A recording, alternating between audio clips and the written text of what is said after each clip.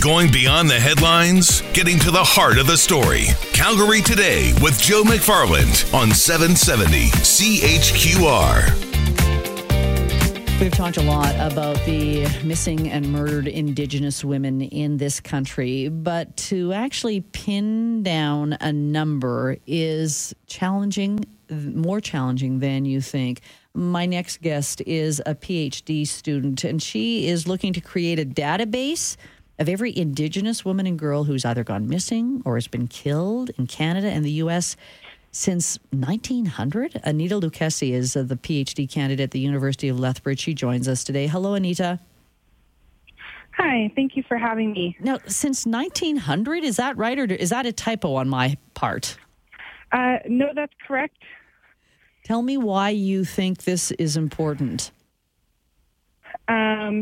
Well, I think it's important to go that far back because even though awareness of this issue has been growing, and especially in the last decade or so, this is something that's been affecting Indigenous communities for quite some time. And so collecting more thorough data, this number is much higher than anyone realizes or wants to admit. So, for example, the RCMP released a report saying that there's a little over 1,100 cases here in Canada. But if we were to go back to 1900, I estimate that there's at least 25,000 cases total. Well, even when you use the RCMP's numbers, that is a specific period, isn't it, from 1980 to 2012? Yes, it is. So you think, no, I want to even broaden it even more. Now, you're a PhD student. Is this part of a bigger research paper for you? It's part of the work that I do as a community member and as a community researcher, but it does feed into my work as a scholar as well. My work is on mapping the issue and really bringing the data to Indigenous communities, giving them a chance to work with it, and draft maps to create an atlas telling stories of this violence.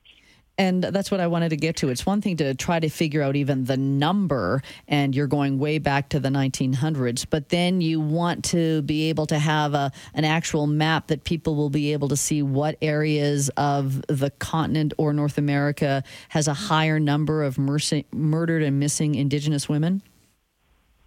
Well, and not just the location of where these things happen, but also to tell the story in a way that is meaningful to us as Indigenous people. And so, for example, one of the maps for the project that was just completed was a map of all of the places where people participated in the 2018 Women's March and carried a sign with the name of a missing or murdered Native woman. So that wasn't necessarily logging, that didn't have to do with where is this happening, but had to do with where are they being remembered, where are they being honored. How do you go about getting this information, though? Because even when we say missing and murdered Indigenous women, how do you find those numbers? Because sometimes the police, it's still an open case. They don't know if they are murdered or if they're missing. I'm just trying to understand how you're even getting this data. It's definitely a challenge, and it comes from all sorts of different kinds of sources. So we use news articles, sometimes social media, and not just, something that somebody posts and doesn't report to police, but oftentimes media don't say that the woman or girl was Native. Mm-hmm. Someone from the community will identify her in that way. So social media, news, we use police archives and police records, government missing persons databases, and then we also use historical records. How long is this project going to take, do you think? It's been a labor of love, 3 years in the making so far, and I don't have an intention of stopping anytime soon. People have asked me when the project will stop, and my answer has always been when Native women stop going missing and being killed. And have you been going out to different communities then, Native communities, to be able to, as you say, hear their stories?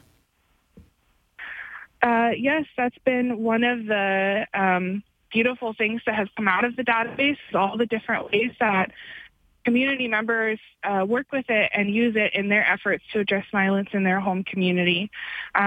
So service providers frequently use it, so women's shelters, anti-violence organizations.